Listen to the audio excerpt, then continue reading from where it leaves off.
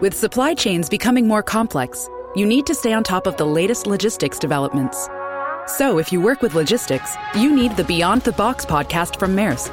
It's the easy way to keep up to date with everything from digital disruption in logistics to the need for supply chain resilience in today's market.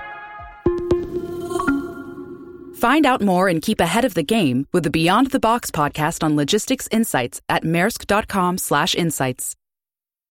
When you need mealtime inspiration, it's worth shopping Kroger, where you'll find over 30,000 mouth-watering choices that excite your inner foodie. And no matter what tasty choice you make, you'll enjoy our everyday low prices, plus extra ways to save, like digital coupons worth over $600 each week. You can also save up to $1 off per gallon at the pump with fuel points. More savings and more inspiring flavors make shopping Kroger worth it every time. Kroger, fresh for everyone. Fuel restrictions apply. Hello and welcome to this Intelligence Squared podcast with me, Daniel Ben-Corin. And me, Farah Jasad. So this week we had Dean Baquet, the executive editor of the New York Times, in conversation with Simon Schama, the historian, author and broadcaster, for a very special episode of the Intelligence Squared podcast. Farah, tell us a little bit about the episode. So yes, Daniel, this event is part of our Intelligent Times series, which is a collaboration between Intelligence Squared and the New York Times. It's a series of events we have with New York Times reporters, journalists and editors. And in this special live recording of an event we had in front of a live audience in London, we had Dean Baquet, the first African-American editor of perhaps the world's most influential news organization, in conversation with Simon Schama, the celebrated author, TV presenter and historian. And they talked about how in an era of Brexit, Trump, Facebook and Twitter, the truth itself often seems under attack.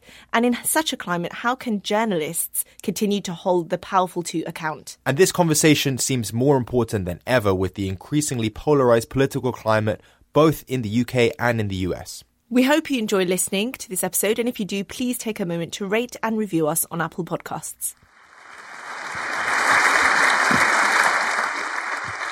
Well, it's an enormous pleasure to be, and an honor really, to be in conversation with Dean Baquet. I live just 30 or so miles north of New York, and I'm not sure I could get through breakfast without you in your paper, actually. So, yeah, that is for sure.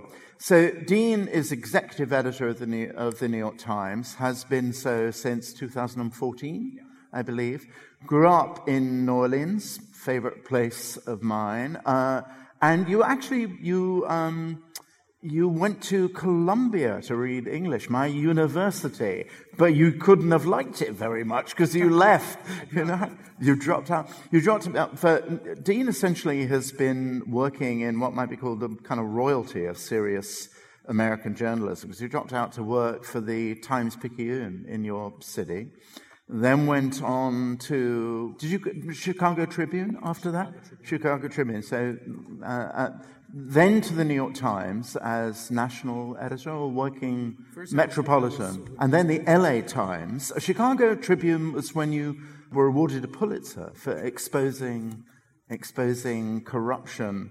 It'll come as a shock to all of you to know there was corruption in Chicago politics, right? It was harder than it sounds. Yeah, exposing corruption is sort of a richly deserved Pulitzer. And then the LA Times, were you nominated, I think, for another Pulitzer there? That was at the New York Times. Oh, the New York Times. Yeah. Okay. And then back to the New York Times as managing editor, I think. Is that right? Yeah. And then, yeah. Hence the sort of central importance, really, of your vocation. So very naturally, the first thing I want to say, I think, not so much in the form of a question, is that Trump may be not invariably great for America or the world, but he sure must be good for the New York Times, for business, as it were, for the... Yes and no. Yes, his election provided it provided two very important things. First, of course, it provided a huge circulation and subscription boost. Second, at the time, he keeps on calling you the failing New York Times. That's right. The more he says that, the better the more you'll we not circulate. Fail. Exactly, right. Yeah. But the second thing he provided, I think, was a clarity of purpose. It's hard to remember now, but American newspapers, and I suspect newspapers here too, felt a real inferiority complex throughout the 80s and 90s. We were laying people off. We were cutting.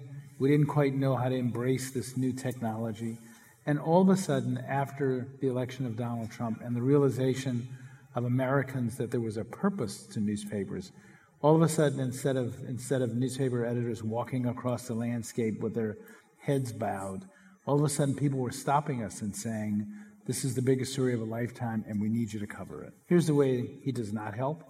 I think in the long run, the constant drumbeat of attack, criticism, fake news, enemy of the state, undermining the most important independent news organizations in America, in the end, that's not good for us. But how can you, I mean, if we take a bit arbitrarily the mobilization of votes in the midterm elections last year, the signs are, and you'll absolutely correct me if I'm wrong, that calling truth fake news and the mainstream media, and this has been going on a long time, of course, essentially on right-wing talk radio, which maybe we'll talk about a little later, which was an extraordinarily awakening memory for me when I first heard Rush Limbaugh and Sean Hannity. But the sort of the evidence from that midterm election was that while it may make the core base of Trump, which is about a third of the vote, right, has it actually, is there kind of independent votes, swing votes in the middle of the country? Do they really think, that the mainstream media are no longer to be trusted? I mean, so see, in my head, there are, and this is very oversimplistic, and if there are any pollsters in the audience, you're going to throw things at me. In my head, there are three groups of American voters, and to my mind, three groups of American readers. There are the very staunch Donald Trump supporters. Then there are the people who can't stand Donald Trump. I do think there's a group of people, remember, a lot of people who voted for Donald Trump voted for Barack Obama first. There are people who vote for Donald. It's a mistake to think that Donald Trump's support is made up of people just in the middle of the country, as you know. There are people in Greenwich, Connecticut, in New York. Most Republicans support Donald Trump. I gotta believe that, first off, those are people, I want everybody to read the New York Times. I particularly want people who are independent-minded to read the New York Times. So I do think that when he attacks us relentlessly, I fear it hurts us with those people.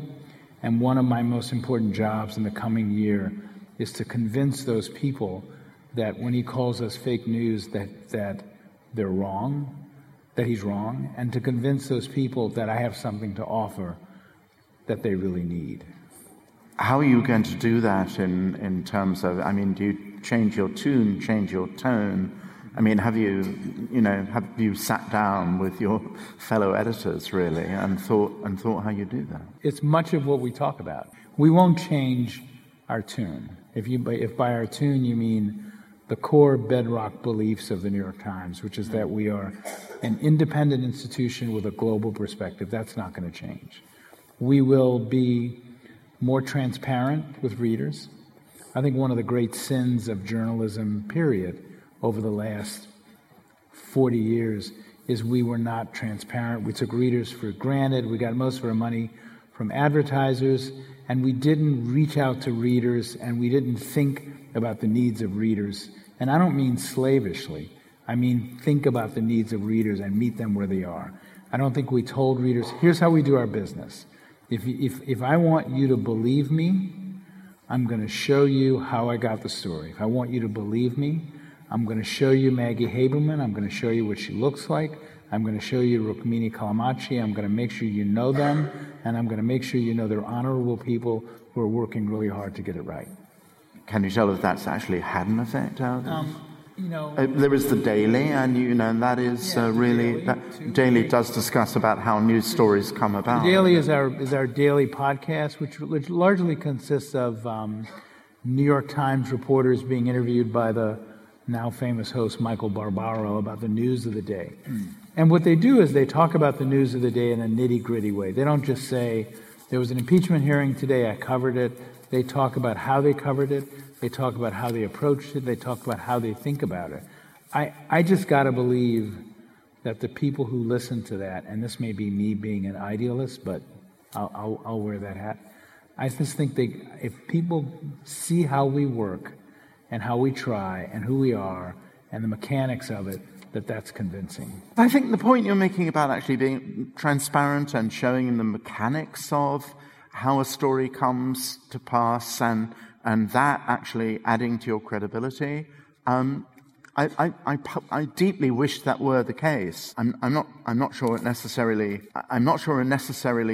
prevails against the instincts of tribal allegiance. But the question I wanted to kind of extend from that point is whether you do that, or whether or not this issue of capturing the uncommitted center is best done by sustaining a sort of a deserved reputation for objectivity, for a kind of, I won't call it both sidesism, but a sort of sense, right? Or whether actually in a unique situation we're in now, and I do think it is in my lifetime, historically unique in this country as well as where I live, north of New York, whether or not actually you should loosen your corsets a bit about being partisan. Let me read you what Hannah Arendt, I'm sure you know this, Dean, the famous passage from her interview with Roger Herrera, which you can find, ladies and gentlemen, if you're interested in online New York Review of Books, about lies.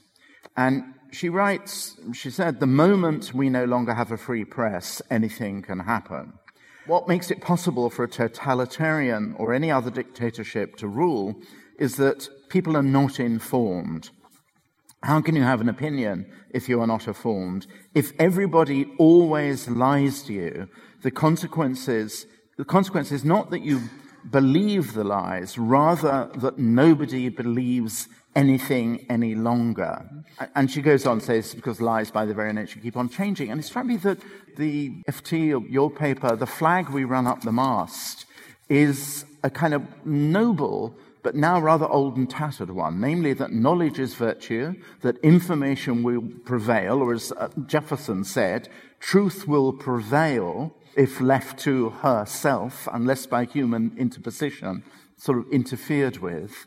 And it used to be also thought that the more information we have, the better citizens we become. The problem, it seems to me now, is that we're drowning in information, and that instead of simply being an engine of information, newspapers should maybe, in the name of sorting truth and lies, be gatekeepers and guardians of the distinction between truth and lies. And I know you had a debate on the New York Times about using the word. See, I actually agree with that. I don't think that being independent or striving for some sort of objectivity means that you're a passive recipient of the events of the day. It means you're a chronicler of the events of the day, but it also means you do investigative reporting. It also means that you go out and ask really hard questions of people in power. I guess I don't fully accept that being quote unquote objective, not my favorite word, but I'll use it. Independent means sort of a passive attending a press conference, coming back and writing it. I think it includes attending a press conference, coming back and spending the day trying to figure out whether the person who spoke at the press conference told the truth. But I also would argue that the fact that we're awash in so much information, that there's so much stuff flowing in, much of it not believable, actually should force us, institutions like mine, to be even more gatekeepers, to even more stick to our guns of independence. Because I think my contract with the reader is, I will give you the facts, I will tell you what happened, and guess what? If you don't believe all that other stuff, I'm going to try to convince you to believe me. I mean, you have a serious fact-checking. I mean, you have sort of fact-checking editors who do really nothing else. So, do you feel you're ahead of the game, really, about soft facts? And I mean, you were, there was a debate, wasn't there, in the Times about how often you use the word lies, and you took, and I'm sure you probably still take a a conservative with a very small C. We were the first ones to use it. Oh, really? Is that right? Yeah. Oh, no, we were the the Washington first. Post had its Pinocchio. Do you know about Washington Post Pinocchios?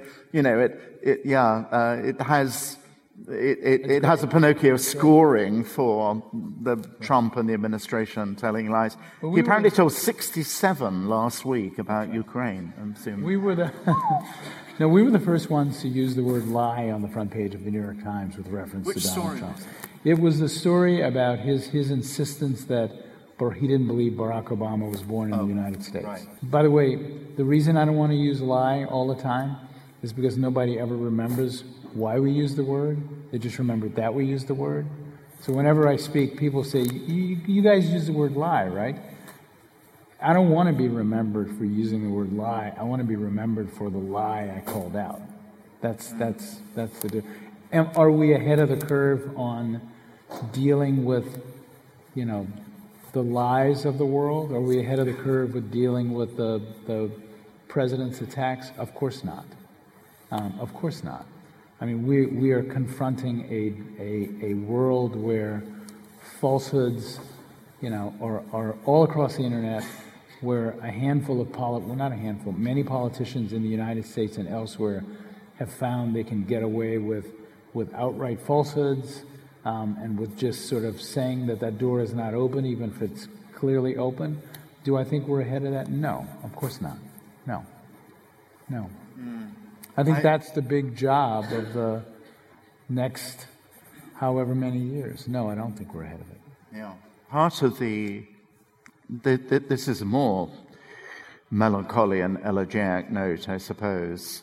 I mean, we've lived in a world of print since the invention of the printing press, really, which, certainly wasn't impervious to the notion that outrageous propaganda, particularly during the Reformation, could be kind of committed by Protestants and Catholics mutually. But there was a sort of sense, I suppose, it crystallized, thinks of Milton's Areopagitica and his, impassioned polemic against censorship. There was a sense that actually the empirical method would allow people to accept, actually, when evidence suggested something was true. The heroic politicians of the 19th century really, more or less, that was a premise from which they started. But now we're living in a world of troll farms and cyborg bot herders, and there's a sort of sense, actually, that people look to the news. Younger generations seem to get it most from WhatsApp groups, really, not even from Twitter any longer. But there's a sense, actually, in which you're looking for news to reinforce your tribal allegiance, really.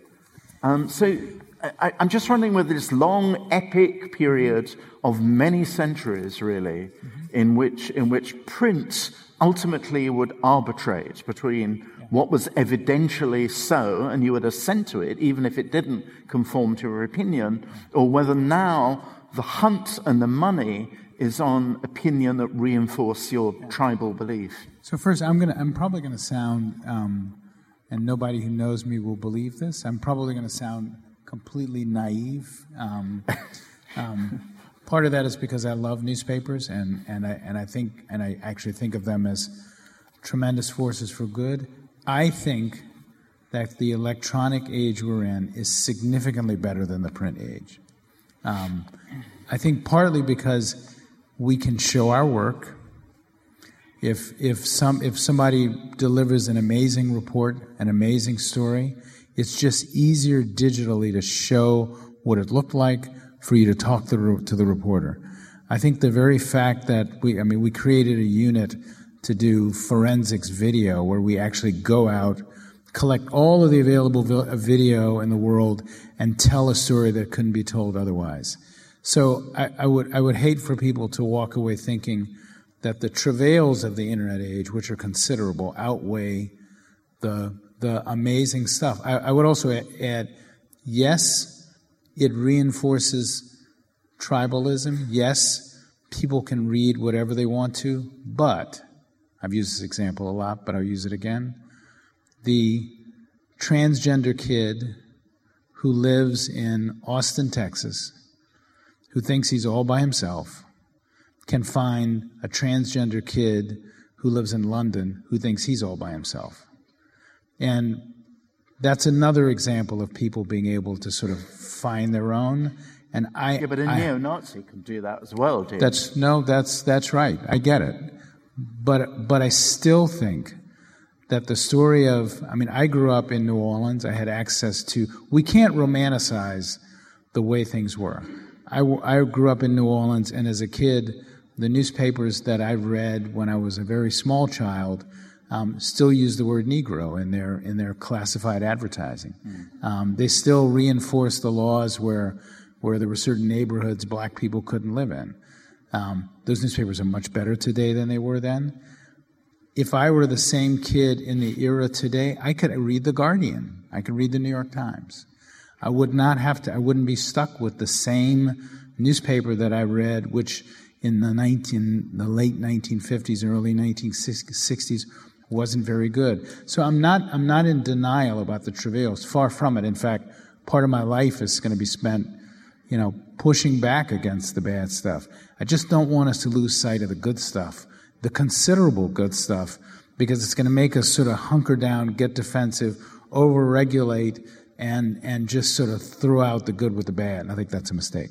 I could tell I convinced you. No, I'm a little bit more pessimistic than you, I think, actually. But I see a gleam in your eyes, and it's very heartening. But I wonder if you'd have that gleam if you were trying to work in Budapest, for example. So, my. But don't forget, by the way, last thing. So, one reason the Arab Spring started. Sure. Was because people in that region got to read things about their rulers that they would not have gotten to read had there not been an internet where they couldn't read what The Guardian and others reported about what their rulers were doing. So. Yeah, well, we're engaged in a great and mighty struggle.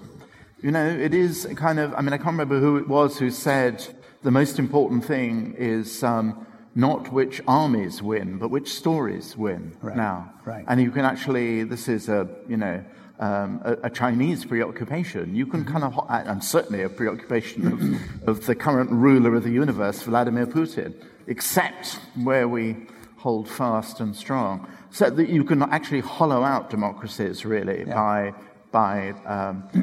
infiltration of swamping the web, really, with so many alternative opinions and soft facts that people lose faith. Sure. So I suppose the payoff, the hardest question, because I'm not sure about it, seen worldwide, not just in a kind of British or an American context, is how much does the population of the world care about a free press? The Viktor Orban bet when he praised illiberal democracy and told us that liberal democracy had gone, and it was a kind of thing of the past, was the bet that what people really cared about immediately was, I suppose, health, but also essentially the management of the economy, the delivery of consumer goods, and above all, their sense of collective nationalist, ferocious self-worth. Yeah. And the free press and the independence of the judiciary were these kind of intellectual luxuries, really, which were of no consequences except to a small elite. Yeah, but I think that's the leadership. I do think, I honestly believe, and again, I honestly believe that there, in fact, is a clamoring for a free press. I was at a conference today. One of the reasons I'm here is because there was a trust conference this morning, and there was a kid who fled from North Korea when he was a teenager, and he kept getting into trouble because one of the things he did was to take his computer, get under the sheets, and watch South Korean television. And over time, he started to hide and just watch more news. And then when it became clear that was happening, he was tortured, and eventually he realized he had to leave the country. I think we shouldn't confuse the rulers, Orban, with what I honestly think is a desire for a free press. That I get that some people want the free press to tell them what they think they want, but the evidence that the biggest, most powerful newspapers, particularly American newspapers in the world, are gaining audience, the fact that I have, The New York Times never had more than 1 million readers. The New York Times now has 5 million subscribers. That's got to tell me that there are a lot, and growing in ways we're almost surprised. I think that tells me that there's a clamor and a desire for that. And I even think Twitter and the world of social media, which makes us nuts, it certainly makes me nuts a lot, is also representative of a clamoring of people to get information. They may not get it from where we want them to get it, and we got to reckon with that. But I think they want it. They want to know stuff. They want to talk. They want to communicate. Well, they get it from, it can come through links on Twitter, but increasingly they're getting it from news aggregates. Yeah, that's really. True. Yeah. And rather than, how do you feel about that? And it seems No, I want them to get it from me.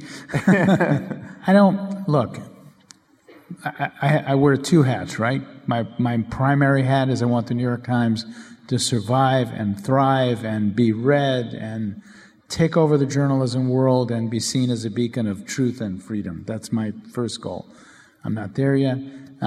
My second goal is for all of journalism and for us to be read and for all of us to have impact. I get that the giant platforms screw up my economic model, but I'll also point out that they're starting to pay us to give them news for the first time, which I think is a big deal. But I just want people to engage in journalism, period. You think I'm hopeless, don't you?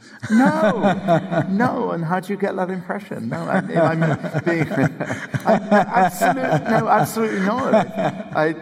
It's my Southern Catholic upbringing. No, I think. Well, I want to ask you about that. Maybe this is the point too. I was going to say, I think you're heroically optimistic, and that's that. Thank God, as executive editor of the New York Times, you are really. One thing one wouldn't want from an executive editor of the New York to Times feel things are hopeless. Well, a cynic or a pessimist. But tell me a bit more, because you did. I was figuring out the first time I went to the South was in 1964. And I think you're 12 or 14, 15 years younger than me or so on. But, I mean, when I was just doing your bio, it was just a set of announcements. But it was an extraordinary thing to kind of grow up in the South, really. And maybe particularly when you were working on New Orleans' wonderful paper. And say a bit about then your own particular struggles. And you're the first African-American to be executive editor of a great paper. Tell us a bit about that. So I grew up in an all-black neighborhood in New Orleans called Treme. I went to an all-black Catholic grammar school, high school. My only encounters with white people when I was a kid were the nuns at St. Peter Claver, the Blessed Sacrament Sisters. So I actually thought that all white people would hit me on the hand with rulers. It took me years to get over that.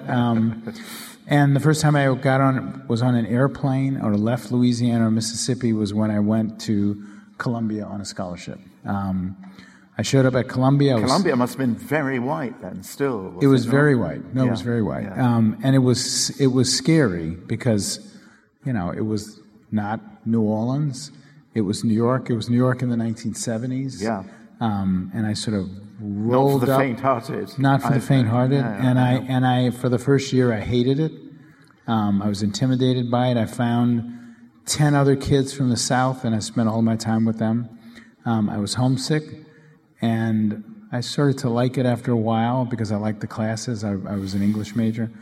But I was so homesick that I ended up leaving, getting an internship at the afternoon paper in New Orleans, and just falling in love with it. I was 19. And I just thought I was seeing parts of my hometown that I'd never seen before.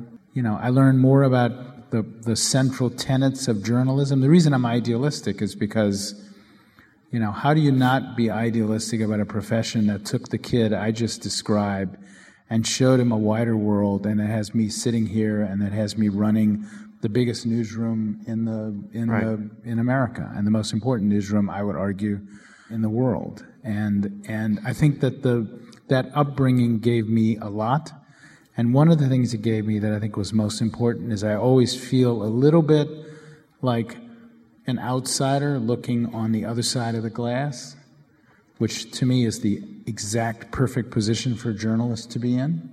I'm sort of curious about what's on the other side of the glass. I don't necessarily want to be there all the time, but I want to look at it and I want to write about it. And I think that's, that's sort of how I define, if I could, that's been important to my What journalism. were the politics like in your first two papers? I mean, in New Orleans and then in the very different world of Chicago. But the New Orleans papers then were really starting to change. New Orleans was starting to change. By the time I got back in the early 1980s, the sort of old, sort of moneyed, ancient elite was starting to lose its hold on the politics, very much like the elite of this country, by the way. They had made a lot of their money. It was a big port city. They made a lot of their money in cotton. United Fruit had been headquartered in New Orleans. They were starting to lose their grip on the economics of the city. They'd completely lost their grip on the politics of the city. So the newspapers were starting to loosen up. They were getting better. They were more questioning,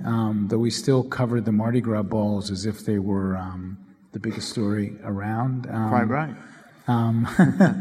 So it was actually and I think the thing I learned most was, having spent my entire life in the city, suddenly as a reporter, I was seeing parts of the city I grew up in the black half of the city. Suddenly I was driving around in the Garden District in uptown New Orleans, and I could ask, I was a 19-year-old kid, and I could walk into the office of anybody I wanted to and ask them impertinent questions. Right. And I thought, this is good. Let's go, because we were both saying that we're very happy to be here, but we're missing the impeachment hearings as they're coming out now. Already Donald Trump has described, what a pair of angels sitting next to each other, Donald Trump and Erdogan yesterday. Did you all notice that Donald Trump not only was satisfied with, not only felt he had to say what a, quote, good friend to the Turkish people, Erdogan, certainly not a good friend to free opinion and journalism that Erdogan was, but also that he was a good friend to the Kurdish people, which is stretching things a bit even for him. But he's already described the impeachment hearings as, quote, a hoax. He just calls anything that might affect him personally a hoax, really. So how in this, on the one hand, one has a grave, solemn defense of the Constitution. Nancy Pelosi, I thought, gave an impressive and serious press conference today, trying to make sharper the sense that this was essentially about defending the Constitution. The word bribery, which is specifically mentioned in the impeachment clause as a cause for the possible removal of president, has suddenly become part of the impeaching vocabulary. But how far, again, do you feel, maybe especially in comparison with Watergate, that America is ready to listen to, again, the solemn presentation of evidence? And I suppose the second question, which is rather a different one, are you as shocked as I am, or maybe you're, in this case, more skeptical than I am, about the willingness of the Republican Party to become the Trump Party, to become a fully populist nationalist? I guess sitting here, it's no more shocking than the Conservative Party turning itself into the Brexit Party. So two questions. Yeah, no, I'm not shocked. I mean, he controls a huge percentage of the Republican Party. I mean, Republicans in America support Donald Trump. If they were the only voters, he would be president, again, easily. They're afraid of him. He also wields power in a way that no recent president has. I mean, Mitt Romney pushed back. He went on Twitter, attacked him publicly. This is a different animal. To me, there's a lot. Put aside the differences, of which there are some, in the level of the alleged offense between this and Watergate. The climate is remarkably different. I mean, think of Watergate. Howard Baker, a moderate United States senator who made it clear to the world that in his mind, his legacy was more important than Richard Nixon's immediate survival. There were more Republican senators like that. First off, there was no Fox News. Yes. I have this. I'm not a literary writer or a playwright, but I always thought if there is one in the room, my wife's a writer, but if there is one in the room, someone in the room who can imagine, picture Watergate with Fox News. Picture Watergate, imagine what that would have been like. John Dean's remarkable testimony, a nation riveted by the story, and then Sean Hannity comes on at night and says, look at that little twerp. Wasn't he awful? He's been against us from the very beginning. He's betraying us. It would have been a very different story. There were 3 television networks. There were Republicans, and as I said, who were moderate. And this climate is very different. But here's what we don't know. I think we didn't know what Trump and what the president and Rudy Giuliani had done in the Ukraine to this extent a few months ago. I don't know what we're going to know in 2 months. I don't know what the level where the level of allegations will go. I don't know the answer to that, and that's a big unknown. And I don't know whether it arrives. The Iowa caucuses are in February. I don't know whether it arrives before the Iowa caucuses. Half the candidates are United States senators who would have to fly back to vote. The period between now and the middle of next year will be one of the most, stay tuned, will be one of the most dramatic periods in American politics. An impeachment hearing, an election, half the candidates getting to vote. It's going to be stunning. The events calendar is filling up here at Intelligence Squared, and to create each one, we obviously rely on some brilliant guests and onstage talent. But behind the scenes, there's also a producer, a production team, and the budget in the mix too. You've got to keep an eye on all of that stuff in one place. NetSuite is the #1 cloud financial system, bringing accounting, financial management, inventory, and HR into one platform, slashing manual tasks and errors. And you can cut the cost of maintaining multiple systems because it's super easy to get started. NetSuite exists in the cloud, you see, no hardware needed, so you're cutting IT costs too. That's why over 37,000 companies have already made the move. And now, by popular demand, NetSuite has extended its one-of-a-kind flexible financing program for a few more weeks. Head to netsuite.com/squared. That's netsuite.com/squared. netsuite.com/squared. This show is sponsored by BetterHelp, because whether you're thinking about challenges big or small, let's not dress it up. Life can be pretty stressful, so it's healthy to have a place to discuss those thoughts and share what's on your mind. Therapy is a safe space to get things off your chest and to figure out how to work through whatever's weighing you down. We've heard from plenty of the biggest thinkers on psychology and wellness on this podcast, and it's clear that therapy doesn't always have to be solely about addressing some big scary trauma. It could just be a way to learn a few new coping skills and empower you to become the best version of yourself. So if you're thinking of starting therapy, give BetterHelp a try. It's entirely online, designed to be convenient, flexible, and suited to your schedule. Just fill out a brief questionnaire to get matched with a licensed therapist and switch therapists anytime with no additional charge. Get it off your chest with BetterHelp. Visit betterhelp.com/intelligence today to get 10% off your first month. That's BetterHelp, HELP.com/intelligence. Very interesting and, again, dispiriting, I think, has been... I was talking to my wife, who was watching a bit, it's extraordinary that there was a kind of scuttlebutt around, I don't know where, really, on the web. And I think it was true, some of you here may have noticed this, that there was a British complaint that, oh dear, these hearings are so dull. They quote, I picked up on Twitter, lack pizzazz. And that is, of course... the pizzazz shortage is, you're right, I laugh too. But actually, there is a serious issue. And the issue, in my understanding, is that Donald Trump did actually, whether it was Donald Trump or Steve Bannon, but I think it came naturally to Donald Trump as a TV reality show presenter, that he realized at the time the rallies were going on, and sober minds, including me, insofar as my mind is ever sober, said, well, these are ephemeral things. My son-in-law worked on the Hillary Clinton campaign, and he certainly said rallies-schmallies, basically what counts is our algorithmic calculations about who we've got and who we haven't. And big decisions about where you put your advertising budget actually depended on what those algorithms told you. And they told you Wisconsin's going to be fine, Michigan's going to be fine. And what Donald Trump discovered was the glee of hatred, was this extraordinary way in which he could sort of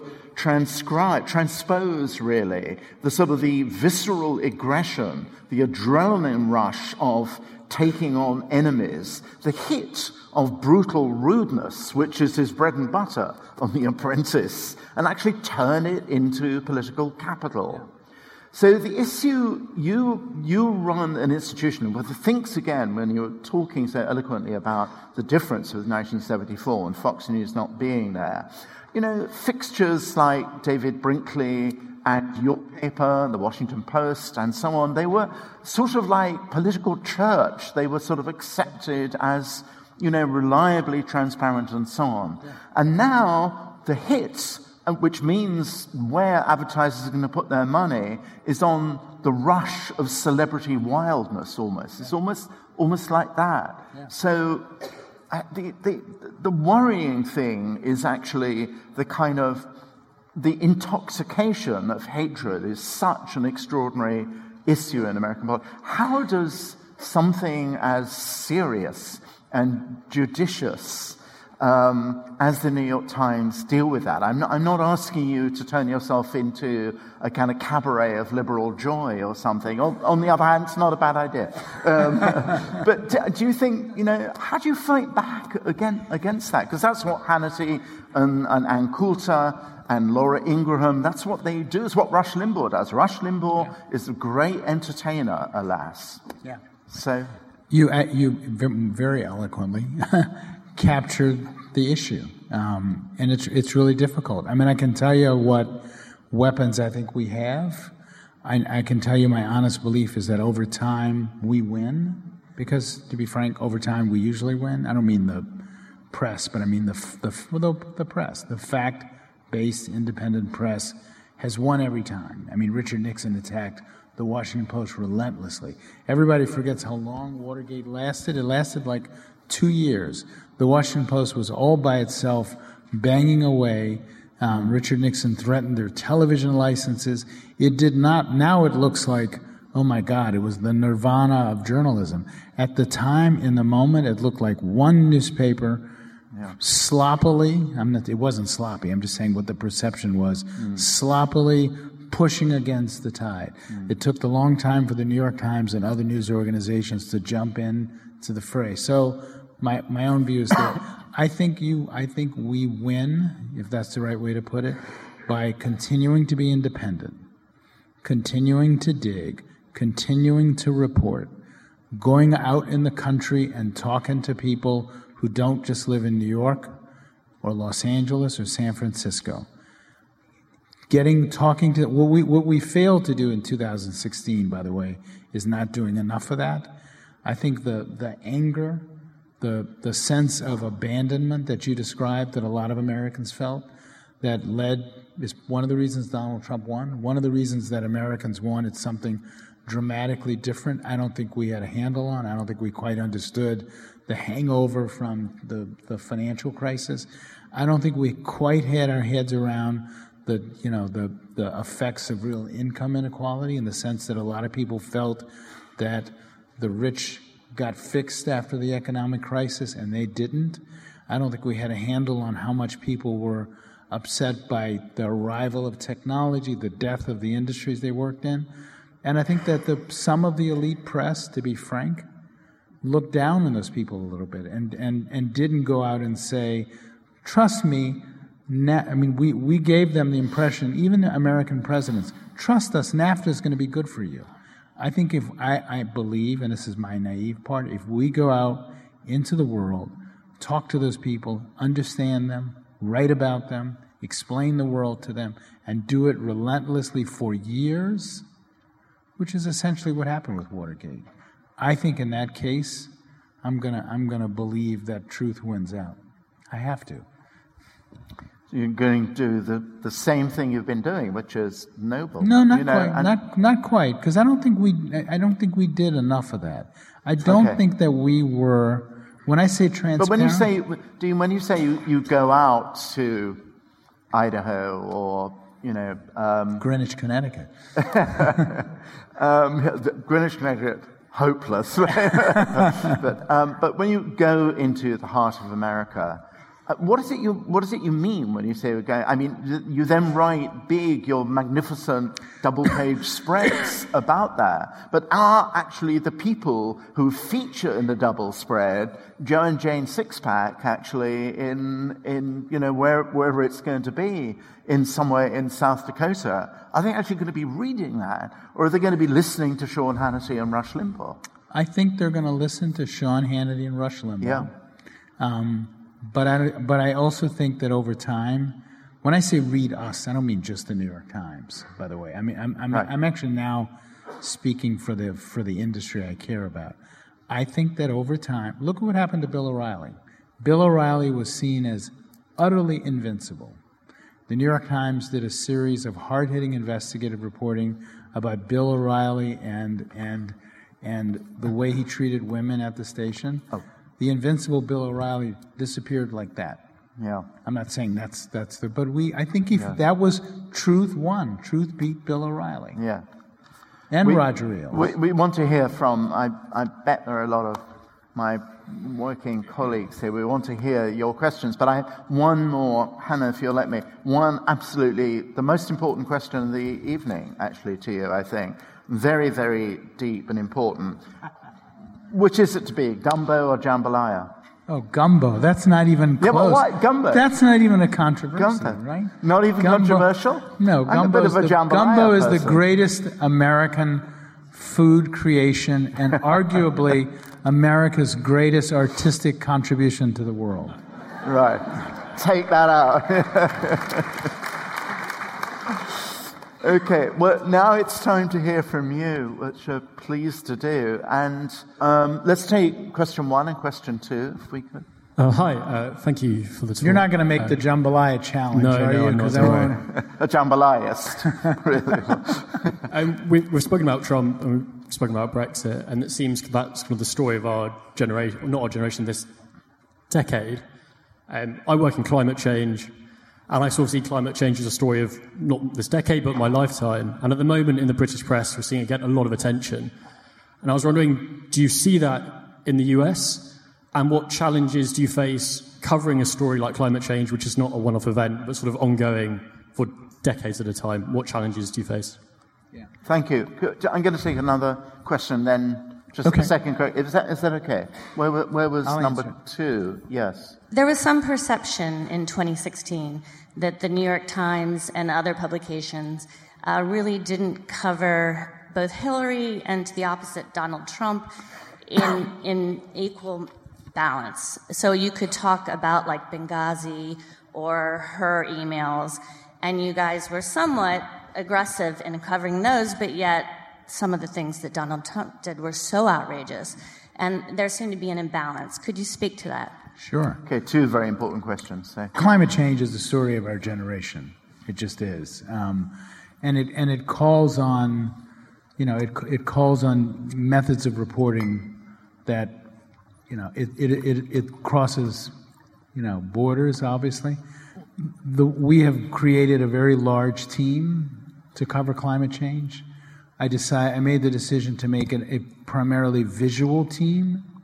I thought that, I had a choice when a group of editors put their hands up to pick somebody who would champion long-form journalism about climate change or somebody who would champion visual journalism about climate change. And I lean toward visual because I think that that's the kind of story it is. I think that my goal is to relentlessly get to the point where we can put that story in front of people almost every day, if not every day.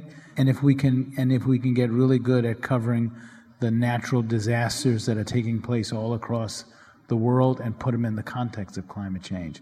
Do I think that people are starting to hear it? I actually do. I actually think if you I spend a lot of time in California because our son lives there. I think if you drive along the 405 and you look up into the hills and you see a fire, and you know that that's now going to happen every year, I think that climate change is starting to grip people. They may call it something else, but I think it's already starting to grip the imagination. I honestly do. Can I just add just a word before we go to that second question, if that's all right?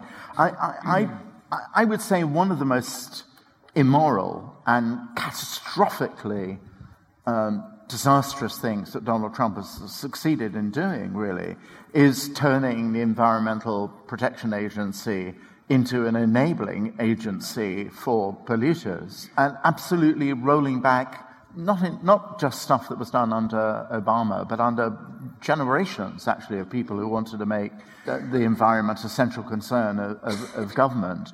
And that this is actually something, I don't know if you agree with me, Dean, that's something actually which I think, whether we think about the poisoning of water in Flint, Michigan, or emphysema in the coal mines, or wherever it is actually something that can not be necessarily seen as an elite issue. Or even a partisan issue. Yeah, exactly. So that this should be, I hope as the election campaign warms up, it should be absolutely, there I would want you to deliver crushing indictments, really, because it is something that's... No, I agree. I think this is a large story. I do think that, going back to the original point about Donald Trump's attacks on the press, I think in general he attacks the sort of, I call them referees, the people whose job it is to call balls and strikes, and that's part of that is science. Yeah, science in many there ways is you are the again. ultimate. Yeah, Donald Trump. So when you deny climate change, you're essentially attacking knowledge. Knowledge. What we're facing actually in Britain as well, I think, is a war on knowledge, and one of the best predictors, really, of how people are more or less populist is education. But we're too embarrassed to say that for fear of being accused of elite. Yeah. The point at which science is actually demonized as elite, we are screwed, really. Yeah. It's a sort of global catastrophe, I think. And I just want to deliver a little pat on the back, actually. Dean referred to visual journalism. Climate change photography has become absolutely magnificent. You're doing what Life magazine, I guess, once did. No, that's the goal. And it's really, if some of you haven't seen it, it's really quite extraordinary. And to answer this lady's very important question. I do think there were. My view is what we did not do well enough in the 2016 election was cover the country, and I've talked about that, which I consider, I think that was a mistake. I don't buy the criticism that we weren't aggressive enough on Donald Trump. We wrote the first stories about the same Megan Twohey, who ultimately was the co-author of the Harvey Weinstein story, was the co-author, along with Michael Barbaro, actually, of the first story that said that Donald Trump had been accused by multiple women of saying things and behaving in ways that were inappropriate. We were the first ones to get hold of Donald Trump's taxes. We wrote about his taxes. We wrote about his business failings. I don't think we've been we were softer on Donald Trump, to be frank, than we were on Hillary Clinton. One of the things that we get criticized for the most, which I'll confront, is the email story. And every time I say this, people run for the door or throw things at me. I usually hide after I say it. I think her emails were an important story. There was a federal criminal investigation into the person who at the time was the leading contender for president of the United States. And I think to have ignored that and to have not covered it in a large way feels to me like it would have been a political act and not a journalistic act. Where are we? Anybody up top, actually, or should I be? Can you hear me? So my question is about reporters and producers covering the story every single day. How do you keep motivated when it's fatiguing? Every single day, it's a drip drop of information. You cover it, you move on. You come into the office next day and you're covering the same exact story with one new development. How do you keep moving the stories forward? How do you not just... Sometimes it looks the same on air. It looks the same sometimes in the written form. How do you keep motivated? I think you could probably tell if I have many flaws as a leader, and I suspect there are people here in this room who work with me who could list them, but lack of enthusiasm is not one of them.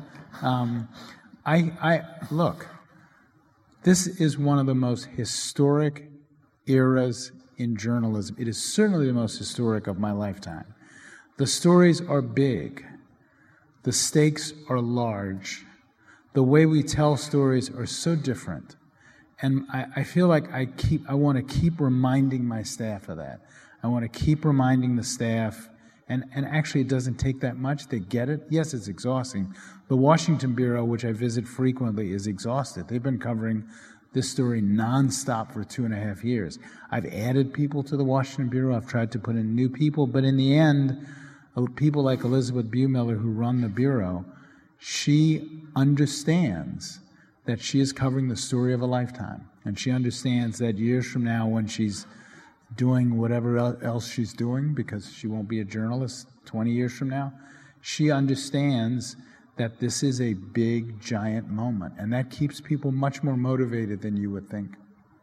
What kind of discussion do you have about headlines? Sorry, I'm hogging yours now. The last question now. Of headlines. I was struck just the other day by the fact, and it definitely wasn't a headline, that when Donald Trump, when the foundation, Joke Foundation, agreed to pay $2 million, and so it was discovered that none of the charities that were ostensibly people, one of them was a charity for veterans, actually, that he'd in effect embezzled, or at least he'd transferred money for veterans, to his own campaign, really. And that was discovered more or less on Veterans Day. That would have been a front page story for me if I'd have been you. Yeah. You mean literally headlines, or why did we? Well, certainly a front page story. How I think about, there are a lot of front pages now, right? When I started, there was one front page. The home page is a front page. What we decide to feature on the daily is a front page. I feel like I can't allow myself to think of only one way to tell people what we think are the most important stories of the day. Because if I do that, I'm going to have this perfectly, and we used to do this, a perfectly crafted front page and a mess every place else. Truth be told, many, many, many, many more people read us on their phone or listen to the Daily than have ever looked at the front page of an American newspaper. So I want that front page to be great. It's important to me. It's important to the country. It's like the final draft of what we do. But I got to pay attention to all the other stuff, too. Let's do a couple of questions. So are there two? Who's number one then there? Hello, thank you for such a great talk. I'm a trainee journalist, just getting into journalism, starting the course in January. My question is more focused towards your youth audiences and the subject of this talk, the future of news. Looking at the future of news and the rise of popularism with, that combined with youth audiences being completely disengaged with news, where do you see the direction of the New York Times going to cater to a more youthful audience, and how, if there is a strategy for that, how do you see AI being a part of that? Take another one, Dean, as well. Yes. Second question. Okay. Sorry. I hope I don't forget them. I've sort of done my journalism. I worked for CBS, NBC, BBC, quite progressive outlets, and one of the things I've noticed in newsrooms is how they've become polarized as nations have become polarized. America is extraordinarily polarized at the moment. And I'm concerned that progressive media is not helping the healing of the nation. It is poisoning the well further by not reaching out to the other side. If I looked at the BBC newsrooms, I think there would be extremely few Brexit voters, yet half the country voted Brexit. If I was to look at the New York Times newsroom, I'd expect very, very few indeed to have voted for Trump. And I think it's almost impossible in story selection and in how you cover those stories to be holding truth to power when newsrooms are coming from one side of the fence or the other. in Fox News, New York Times, CBS, and the rest of it. I think it's an impossible job. Until there is more pluralism in newsrooms, I think the situation is lost, however hard you try. I don't know if this will surprise you, but I agree with you. I want the newsroom of the New York Times to not be monolithic. I want the newsroom of the New York Times to include, and over the last couple years, as the economy has gotten better and I've been able to hire, I've hired veterans, I've hired people who live in different worlds, who come from different places. I hired a religion writer who comes from a religious background. I agree with you. I think that newsrooms in general are too, lean one way, and I think I want a newsroom. By the way, that also includes, I want a newsroom that has more women. I want a newsroom that has more people of color. I want a newsroom that looks like the country I'm supposed to cover. And I completely agree with you. And it's going to take a while to get there, right? People don't leave the New York Times. You have to hire as people leave. The good news is we've hired a lot in the last 2 or 3 years. And the people who we have hired in the last 2 or 3 years, if they were themselves a newsroom, they would look very different than the traditional newsroom of the New York Times. I agree. That, to me, is like a lifelong, that's one of those things you don't stop. That's like education. You constantly build a newsroom that looks different, that looks like the country, that challenges you. I completely agree with you. As to the question about the future of news, 2 things about young people. First off, the reason all of us jumped up and down at the possibility of having the Daily is because the audience for the Daily is significantly younger than the audience for the rest of the New York Times. So to me, that's a way to reach, it now has 1 billion downloads. That's a way to reach millions and millions of younger people, not only who can get their news from the Daily, but back to the issue of transparency, who can listen to the Daily, listen to how we do coverage, listen to how we work, humanize our reporters, and hopefully subscribe to the whole thing. You asked about AI, right, and the role of AI. This is where the English major in me is gonna show the limits of my knowledge.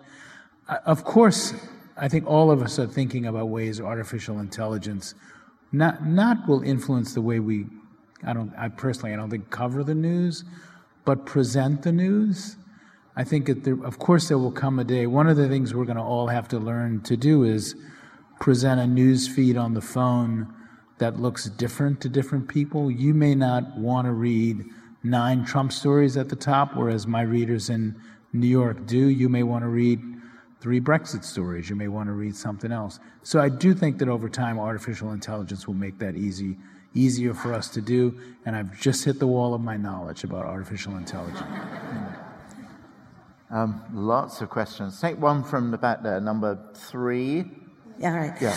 I want to go back to impeachment. And we now know, and it's not surprising, that what we've got are facts and evidence on one side, and on the other side, ridiculous conspiracy theories, obfuscation, disinformation, confusion. So when you talk about your paper, Striving for Independence, how are you going to cover that particular story? Do you feel you have to give the same amount of time and credence to crazy conspiracy theories? No, of course not. No. Can we take the question again up there and double? Oh, you want 2 at a time? Yeah. But the answer to that is no, and I'll elaborate. Thank you. Very interesting. I'm in a privileged position that I work in technology as a supplier to the New York... You explain AI to... No, go ahead. I am a supplier of technology to the New York Times, Washington Post, many of the world's leading quality news organizations. I'm fascinated with the Facebooks, Googles that you alluded to earlier, and the sort of pillaging, if you will, of information of a personal nature that they use as wealth in many ways. As data is the new oil, and I particularly in the New York Times, perhaps over and above any other news organization in the world, I see a lot of editorial fighting for the rights of privacy of data. It seems to be a very key theme coming out of the New York Times and Mark Thompson and the editorial side of the paper, that that is something that they're troubled by and don't buy into, and perhaps from that technology giant race to promote news versus more quality journalism. I'm interested in that concept of data and privacy. The question is? So forgive me. The question is your position on privacy and data. Okay.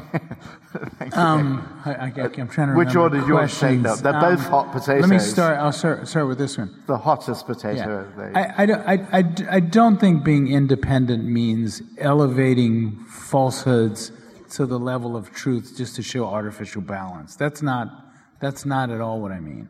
I do not think I feel no obligation in a story about climate change to find, one of the 3 or 4 scientists who are willing to make the case that climate change is irrelevant. I don't. That to me is not what independence means. What independence means to me is not assuming, for instance, that people who are religious are somehow different or should be looked down upon. That people who are not as well educated as the people who populate most major newsrooms are somehow to be treated differently. That to me is, it also means, which upsets people, that sometimes we investigate people who people think we might be more politically aligned with. It means that you don't become beholden to anybody in power. And one thing I say often is, I do not want to be part of the resistance to Donald Trump. That's a political act. I want to cover the hell out of Donald Trump. But the problem with becoming part of the resistance to anybody is the resistance always wins in America. Eventually, there will be another liberal president. Eventually, there will be a president who will attack either Donald Trump himself or whatever he leaves behind. And I don't want to be aligned with that person either. I want to ask hard questions of that person too. That to me is independence. It's not false balance. It really isn't. Do we slip sometimes into false balance on deadline in the name of trying to be fair? Of course we do. I could pick up today's paper and find examples. Those are, but in terms of the core of what we want, I'm with you. But I think the lady, and if I'm putting words in your mouth, you will tell me, was saying, that's all very nice and good, but actually isn't the place of the paper also, as a gatekeeper of truth, to say, here on the one hand is something we call evidence, here on the other hand is feverish lunacy. Sure. And we may not use quite the language. Most of we have great writers, not all of them are as eloquent as you are. Or as moderate. Yeah. The question here was position on the platforms. This is one of those things I always have to stress. I run the newsroom of the New York Times. I don't run the opinion pages. So of the 1,700 or 1,600 journalists at the New York Times, the 1,500 or 1,600 of them work in the news side, and another 100 or so work in the opinion side. So I don't express a public view of privacy, and I also try not to express a public view of Facebook and its role in society, because I'm the person who has to, we worked with The Guardian to do some of the earliest Cambridge Analytica stories. My job is to cover them as big, powerful players on the scene who have tremendous impact on the world. And I let my colleague James Bennett, who runs the opinion pages, sort of opine about privacy. That I feel like that's his role. And you should get him to come here. He's great. So let's do, number 2 first. As a subscriber, I do look forward to my email every day that has the links to the New York Times. And what I really want to ask about is, you do a lot more coverage of international news than I expected from an American paper. And I'd just like to know, you said, I missed a word, you said we do more? Yes, more. Than I expected. More. Okay. Yeah. We tend to have a view that the US is quite parochial. And you do a lot more coverage. I'm just wondering if, with the rise of popularism, you think it's more important to cover that nationally, as we see Turkey, we see Brazil, we see those sort of places start to become much more, I would say, sort of popularist. And how important is the coverage of international news in the New York Times? Yeah, I think international news for us has always been among the most important news. You know, it is our biggest department. It's the place where we put a tremendous amount of energy. I think we've done that historically. We do it even more now. Our London office is giant. The Hong Kong office is giant. And the reason is, I don't think these are stories. The biggest stories of our time are not American stories or British stories. Climate change which is the existential story of our time, crosses boundaries. Everything we've said about Donald Trump and the rise of populism can be said about the debates you all are having on Brexit. It's hard for me not to see relationships among these stories. And the rise of populism all over the world is akin to your Brexit debates. It's akin to the Trump debates. I think what I can offer, to be honest, I can't cover the day in and day out news of Brexit or anything in any country other than the United States.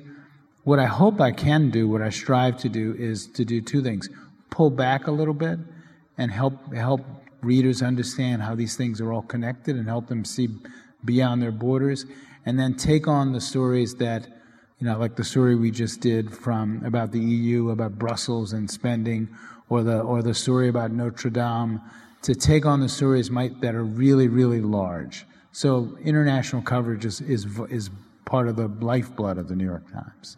One number 3 at the back there, and then this gentleman at the front. Hi.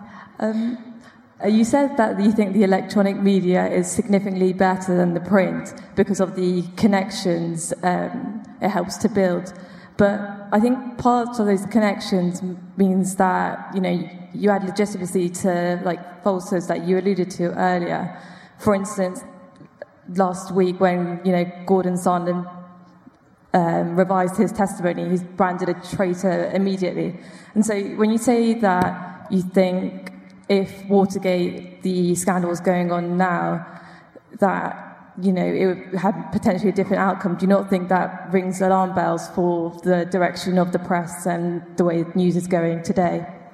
Oh, sorry, I'll come to you next. Working as a journalist, one thing we're always talking about is the future of journalism, obviously.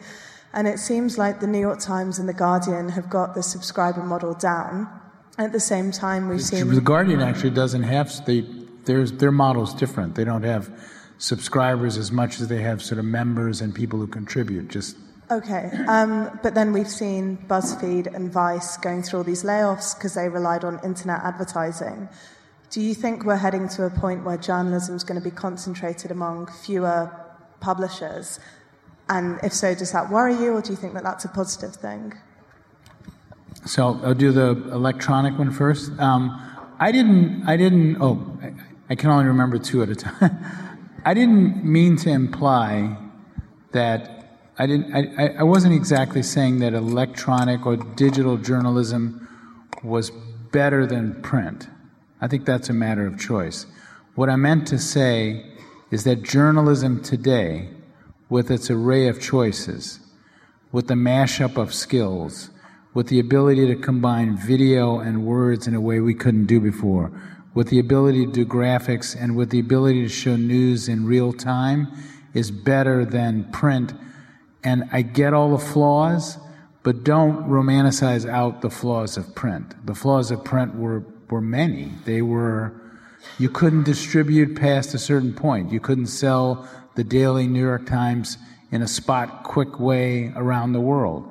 The kid I described in North Korea, it got him in trouble, but he could read news and information and media from elsewhere.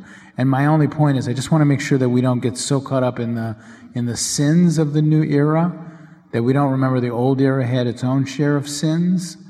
And I say that as somebody who grew up in it. And we also don't embrace the fact that this is tremendous and better and explosive, and more people can talk to each other. And not all those people are Klan members who want to find each other. That was my main point. I do fear that news will be concentrated in a handful of big, powerful news organizations. That makes me nervous. It makes me nervous, especially because of the decline of local news in the United States and everywhere else. I don't want a world. I want a world where the New York Times thrives. I don't want a world where it's the New York Times and the Washington Post and everybody else in the United States is bad. And for you have BBC and maybe one other news organization. That's not great. I don't want that world. And I think that those of us who run big, powerful institutions that I would argue have turned the corner, I think have an obligation to help figure out how to keep that from happening. And that's sort of the mission and altruistic part of the job that makes it more than a business. But I don't know the answer yet. We have time for just two more questions. So this gentleman. Okay, well, this gentleman's been very patient, and then I'll take yours up there, and that, I'm afraid, I'll have to be it. Yeah. Hi, I'm and politics postgrad at the London School of Economics. So thank you for your hopeful outlook on the future of media, something I happen to agree with. This year, Scott Pelley in his book discussed the importance of the responsibility of individual citizens to fact check and think about what they share on social media and with their friends, make sure they're getting their information from reliable sources. How does the New York Times approach the important topic of media literacy and encouraging people to be responsible before they spread information? And question from up top. Related to that, so I work in technology and I study recommender systems. And nowadays we get a lot of our news from recommender systems from social networks, which tell us what to consume, what information to read. And besides the nice effects of personalization, there are the rabbit hole effects, the echo chambers, and radicalization. And I was wondering, do you think that the idea of an algorithm recommending news to people is flawed by itself, or do you think that what properties would you like these recommender systems to have? I think I'm an editor, so I would say this. I think that editors and human beings have to make the decisions about what the important news is of the day. I just believe in that. I mean, I don't believe algorithms should make those determinations for people, and not just because of ego. Partly it's because I don't think those decisions should be made on purely economic reasons. For one example, I would hate for the news feed of the New York Times to sort of make the decision: here are the 10 stories here are the only 10 stories people want to read, and we're not going to cover the other stuff. I think that sort of will get us in trouble. I don't mind. I mean, I actually think personalization, the fear of personalization, which for those who don't, it's where your news feed might look a little bit different than mine, than his. As long as the core news of the day is there, that doesn't bother. Nothing's more personalized than the printed newspaper, right? If you and I were having dinner and I decided to read the sports section and you decided to read the culture section, and you like book reviews and I want to read something else, that's personalization. You've got my data set all wrong. So I don't mind that. And to be frank, nobody's going to come to the New York Times for the Kardashians anyway. We don't even know how to do that. But the rest of personalization, I don't think that's so bad, as long as I would argue human beings give you the core news of the day. In terms of media literacy, that's a big question. I'm personally involved in one group that's spent a lot of time and energy on media literacy. I don't think it should be up to news organizations to sort through all of the crap that's available. I think that's folly. First off, there are not enough news organizations, there are not enough editors, and the amount of information that flows into the world every day is just astronomical. There's no way we can do it ourselves. I do think, and I'm actually stealing a line from my friend Steve Adler, who's the editor of Reuters, because I was on a panel with him today, and he spoke so passionately about it that I agree with him, but I'm going to steal his language. I mean, he made the case that, in fact, we have to teach the same way we taught people to, in history classes, to understand the difference between primary and secondary sources, as Steve put it, I think we're going to have to teach students and kids to understand the difference between fake news, stuff that's made up, and real news. I think we're going to have to teach them to understand why some sources are reliable and some aren't. I don't think we have a plan to do that. It's really ambitious, but I think it's like vital, because if you're going to depend on news organizations, the shrinking number of news organizations to do all of that for you, that's just not going to work. Well, I have to say, this has been, for me anyway, a very heartening evening. You've batted away my sourpuss skepticism, and, this has been anything other than a funeral for our vocation as journalists and great news organizations. In fact, you've given us a lot of hope and fortitude and good cheer and inspiration. And in dramatic contrast to most of the stuff we hear from the United States government and the White House. So thank you for that. Thank you so much for coming. Thank you. Thank you. Thank you very much. Thank you.